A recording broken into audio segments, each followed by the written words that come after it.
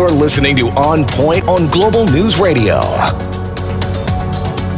And welcome back on this windy night. I'm Arlene Bynon in for Alex Pearson. Before we go to Counterpoint, we're going to bring you up to date here on how this windstorm is having an effect. We know there is one dead and one person has been sent to hospital. The latest number from Toronto Hydro that was given right here on the show was 30,000. And now we're going to connect again with Jeremy Cohen, who is with Global News. Hi, Jeremy. You have a wind update for us. You're a wind guy. What's going on near the airport there? Yeah, hey, Arlene. I've just arrived actually on scene of a house in Mississauga where the roof has been completely blown off. So I'll get back to that in a moment. But what you're referencing at the airport, a few developments just within the last few minutes. Operations there are slowly resuming to normal. Now, it is still windy, but it's definitely diminished. I mean, you can tell just when you're standing on the street that things have definitely calmed down from what we were dealing with before. But I was at a scene, and this pretty much tells us exactly why they had to pull workers off of the ground at Pearson. We have one of these carts that they load the luggage onto, one of those big containers that they would load all of our luggage onto. One of those large carts was actually, appears to have blown across at least a section of the airport and was wedged against a fence. So this is obviously a metal cart. You could see it was split open. No luggage inside of it, but this is basically a tin can. The power of that wind. Exactly. So you can just imagine these ground guys out there, and basically anything that becomes airborne could kill them. So they made that decision to shut things down, and since we've last talked, things are now resuming. And flights are getting back in the air there? There's going to be a lot of delays, obviously. Yeah. This happened at a really busy time of day on the roads, in the air, wherever it may be. It was, the heart of rush hour. So there's definitely going to be a backup. There's a lot of people on Twitter talking about the delays, that they're stuck. But, of course, Pearson will work as quickly as they can to get things back to normal. Even just sitting here looking at some of the trees in Mississauga, things are really calming down now. Also, within just the last few minutes as well, the Burlington Skyway is reopened in both directions. Good news. OPP had to shut that down because, of course, we've seen these scenes in the past where, trucks flip over in high winds. So they wanted to prevent that by shutting it down. Yeah, it's very, very dangerous when it's windy. Jeremy, you take care, and hopefully Toronto Hydro is now with this lull that you have told us about. There's 30,000 people without power. That's the latest information they've given us. That's a lot of people. So hopefully this lull stays. And the thing with wind gusts, sometimes they come back. Well, exactly. And one thing, Arlene, is that I just drove basically from the Pearson Airport to West Mississauga.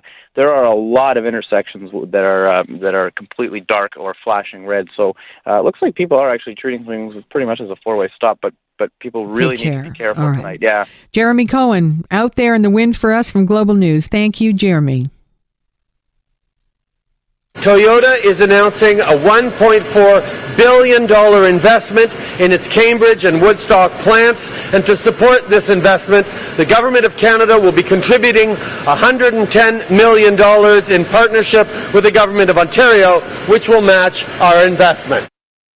That's how it sounded, Prime Minister Justin Trudeau, and doing a favor in a joint announcement with Premier Kathleen Wynne and investing in Toyota, a $1.4 billion expansion of its Ontario plants, 450 jobs, as we just heard, and that is a lot of money in federal funding, $110 million in federal funding. Just one thing for us to chew on nicely as we begin Counterpoint. Jeremy Richler joining us, Toronto-based lawyer and a political pundit. Jeremy, welcome. Thanks. Good to be here. All right. It's nice to have you. Lauren McDonald is joining us, who's a public affairs consultant at Enterprise and a conservative strategist. Lauren, thank you for being here. Thanks for having me. Okay, I'll start with you, Jeremy. I mean, we have this investment here. We have a dual announcement with Trudeau and Kathleen Wynne. I don't know who's helping who here. Well, I think it's good for the people of Ontario because certainly 5 years ago and even a little bit longer, there was a dearth of jobs in the manufacturing sector. And I think that the investment is, I understand there's a cost to the taxpayer, but I think it's going to ultimately bring jobs and reinvestment into the province. So, but I think definitely there is politics at play. I mean, there is a federal election, a provincial election. It's a giveaway, Jeremy. It's a giveaway here. Yeah. So I'm certainly not going to dispute the politics of it, but I think it's a good news announcement. And I mean, there is a cost to the taxpayer, but it's a cost. But hey, that deficit's so huge, we won't even, it won't make a dent. It won't make a dent. All right, Lauren, you know, I'm speaking a lot of the truth, and I agree with Jeremy. It's great. And you made up a great point, Jeremy, because manufacturing, every politician is trying to say they're going to bring manufacturing back. However, here we have $110 million in federal funding. We know the deficit on Ontario is going to be huge. And we also know that the Liberals have been spending willy-nilly here. Yeah, you know, I'm never going to knock having great new jobs come into Ontario. I mean, it's always going to be a wonderful thing, but it has been this government over the last 15 years that we've lost 300,000 manufacturing jobs. So that is something that I think we need to take into account when we're looking at this. It's a great investment, and Cambridge is going to be very lucky to have that. But you think of the other places in Ontario that have lost manufacturing jobs in the auto sector, especially. So we look at, you know, St. Thomas, Ingersoll, Oshawa. These are all places that I bet those people would have loved to continue working in those jobs. They would, but we don't know. It's hard. What do you do? Is that just the normal movement forward in business? I'm going to ask you, let's talk personalities here. Here we have this picture. We have the Prime Minister. He's got a little blip in the poll. He's post-India, and I know Liberals don't want to hear that anymore, but he's had a post-India. He's leveled a bit, I think, now. Yes. He has. All right, and I'll give you that. But Jeremy, is he an advantage for Kathleen Wynne? They were buddy-buddy before. It was a power relationship, and you know what it's like. Sometimes the leader isn't doing another troubled leader a lot of favors. Well, I'll tell you where I think it is an advantage in that being, you know, fully involved in the Eglinton Lawrence Federal Riding Association, there's a lot of the federal party really wants to help the provincial party. The two clearly do get along. I mean, I think it's of limited utility because, I mean, the government has been in power for 15 years. There's a lot of headwind coming against them. I'm not going to deny that.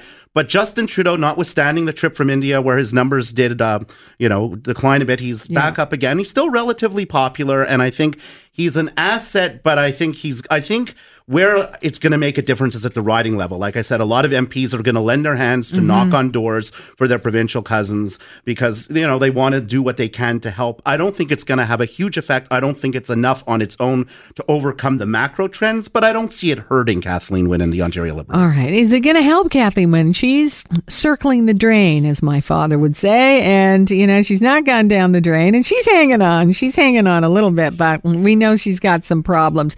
Justin Trudeau could have been her savior even 5 months ago, and it would have really helped. And my hunch is it's not going to help. What do you say, Lauren? I think it's a lot different of a playing field right now. If we look at her record, I think it speaks for itself. I don't think that having a photo op with Justin Trudeau is going to change the fact that the polls are clearly pointing to a change in government here. And I don't think that having Justin campaign on her behalf is going to help that, unfortunately, for her. No, unless Justin gets his mojo back, Jeremy. Well, like I said, I think he has. He, according to a Nanos poll, had been up at around 41%. I know Ipsos has it a bit lower, but has him up. But having been at the convention, I went to the convention. I mean, he's feeling very energized. His message is quite sharp. I found when I was watching him in the House of Commons, his message is sharper. I think one of Justin Trudeau's strengths is that he can acknowledge when he's, you know, maybe he can learn from his mistakes. And certainly the trip to India was not the finest hour for this government. Knows that. But I think, you know, very shortly thereafter, he was, you know, out with the steel workers, hitting the ground running, with working the hard very hard hats to get the pipeline. on, all of it. Yeah, no fancy socks there. No fancy socks there. Okay, we're going to take a break. We're going to get back to Justin Trudeau, and then we're also going to talk about Aaron Weir, which is a strange situation, but is a really big example of sexual harassment in politics right now. We're going to continue with Counterpoint. I'm Arlene Bunnan in on this Friday night for Alex Pearson. We know there's wind and wind damage, and we're on it. We're going to bring you all that we know. Do not go away. This is Global News Radio. Now, back to On Point on Global News Radio. I'm Arlene Bunnan here for Alex Pearson, and this is Counterpoint, debate and analysis on the politics of Well, really, on Friday night, we're doing it for the week. We're going to turn our attention, first of all, if you're just joining us, Jeremy Richler is here in the studio, Toronto-based lawyer and political pundit, Jerry. Hi. And Lauren McDonald, public affairs consultant at Enterprise and a conservative strategist. Thank you. Lauren, we're going to get back into this. And why don't we talk about Aaron Weir? It is a sexual harassment. It's the NDP. They have a problem. It's a strange case. When the investigation started, I didn't realize I'd done anything unwelcome. But when I had a chance to read the summary of allegations, it became apparent that at times I had been a bit slow to pick up on social cues. So I apologize to anyone who I made uncomfortable by standing too close to them at a social event or speaking with them more than they wanted to talk with me. Those were the findings of the investigation. I drafted an apology and sent it to Mr. Singh on April 21st. So I find his comment a little strange about me not taking responsibility. I also agreed to conciliation with any complainants who want to participate. And MP Christine Moore, whose email kicked off the whole process, has requested that. We've both been in contact with a mediator and started to get that process going. A month ago, I completed harassment prevention training as part of the NDP caucus, and I certainly expressed, openness to further training and opportunities for self-improvement. Aaron Weir, and that is Aaron Weir appearing on the John Oakley Show on this very radio station. You gotta love crisis management people, don't you? Oh God, you do. All right, Lauren, it's weird. Why don't we talk as women first, and then we'll see what Jeremy has to say. Sexual harassment, clearly. I mean, I've had people from all parties say that this is something that women have to deal with in Ottawa. And here we have it, and it's post-Me Too, and all the parties are looking for a way to deal with this.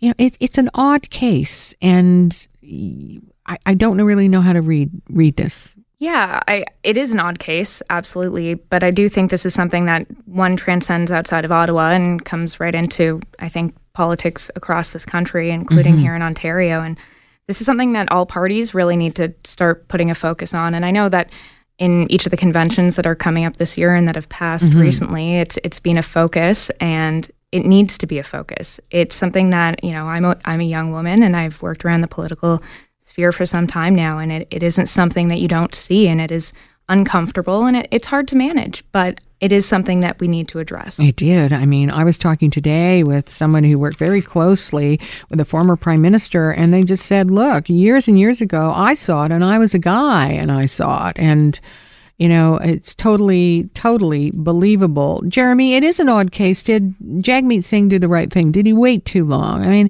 we're all watching this, and it's going to be a study case every time this happens on what a political party should do so they don't lose on this.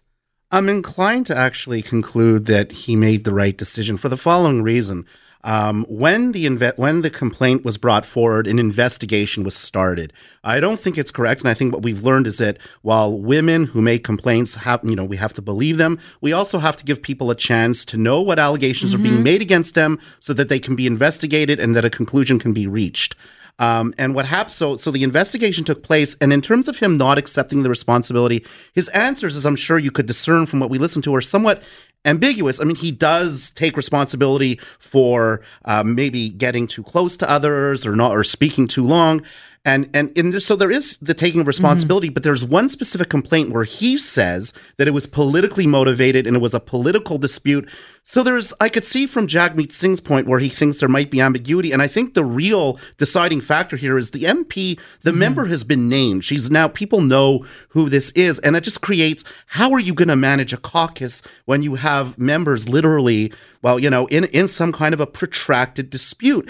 So given the fact that, an investigation took place, a conclusion was rendered, And then he made that decision, which leaders have to make, that a full amount of responsibility wasn't being taken. I mean, it is a difficult decision because in the grand scheme of things, we don't know how serious the accusations are, but there's a range. But I think every circumstance depends on the totality of facts, and you have to make a call. And this was the one he felt was right. But Aaron, we're saying this is political. On the other hand, it is important, as I say, the way a party handles this, Lauren, will hang around like a bad smell with them or a sweet smell on how they handle it. And also we're learning this is a non-partisan kind of a problem. So any members of the opposition are waiting in the weeds who want to jump on this. Absolutely. I think they are not, they're well aware. Don't you think, Lauren, their time in the barrel could be next? Absolutely. I think this is something that is transcending parties right now. And everybody, when it happens in one party, everybody kind of looks to each of their sides and thinks, well, is this going to happen to us? And it is something that we need to deal with. And it's worrisome. It is worrisome that this happens in a workspace. At the end of the day, politics is a career, and people choose to go into this to, make the world a better place. Unfortunately, for some women who are entering this sphere, it can be tough. And also, it was so ironic, too, because it happens in private business. It happens in everything. We know the focus has been on the media as well. And I think it's great that people are talking about it. It's coming out. But there's politics. They're supposed to be making laws and everything. And here it's been such a challenge. Jagmeet Singh, though, it was hard for him. He's had a bit of a tough time, and then to have this land in his lap can't be something he was dreaming sweetly about all night. No, I think he handled the situation better than he's handled other matters that have come forward. But like you said, this crosses partisan lines. And, the thing about politics is, people are going in it for often altruistic reasons, but there are power imbalances, and that can become intoxicating. And I think for too long, society tolerated this kind of conduct. But what I'm hoping moving forward is now that these allegations are being taken more seriously, that we'll have what we call contemporaneous accounts, meaning people will make complaints within weeks, if not months, no more than that, from the time an incident took place, not years later. But I think that's happened because society's kind of caught up with a blind spot. Go. And that's true. And that very well may happen. Do you have a sense that things are changing? I know what I want to ask you, Laura. Is it safe now for people to come out on this? I do think so. I think it's the platform is there, and all parties are taking responsibility over this, and it has happened across party lines. And I think that making a platform where people can feel comfortable coming forward with their own experiences, knowing that a lot of the times it is a power imbalance, and you're put into a situation where you're worried for your job. If it's somebody senior to you, you don't want to lose your job. Is it worth coming forward? And right now, I think we've created a platform where it is. It is, and it's just part of it. Will more women in politics help this, Jeremy? I'm going to get a man's point of view. I have an opinion on it. I think so. But I don't think, actually, as Obama once said, progress isn't always a linear line.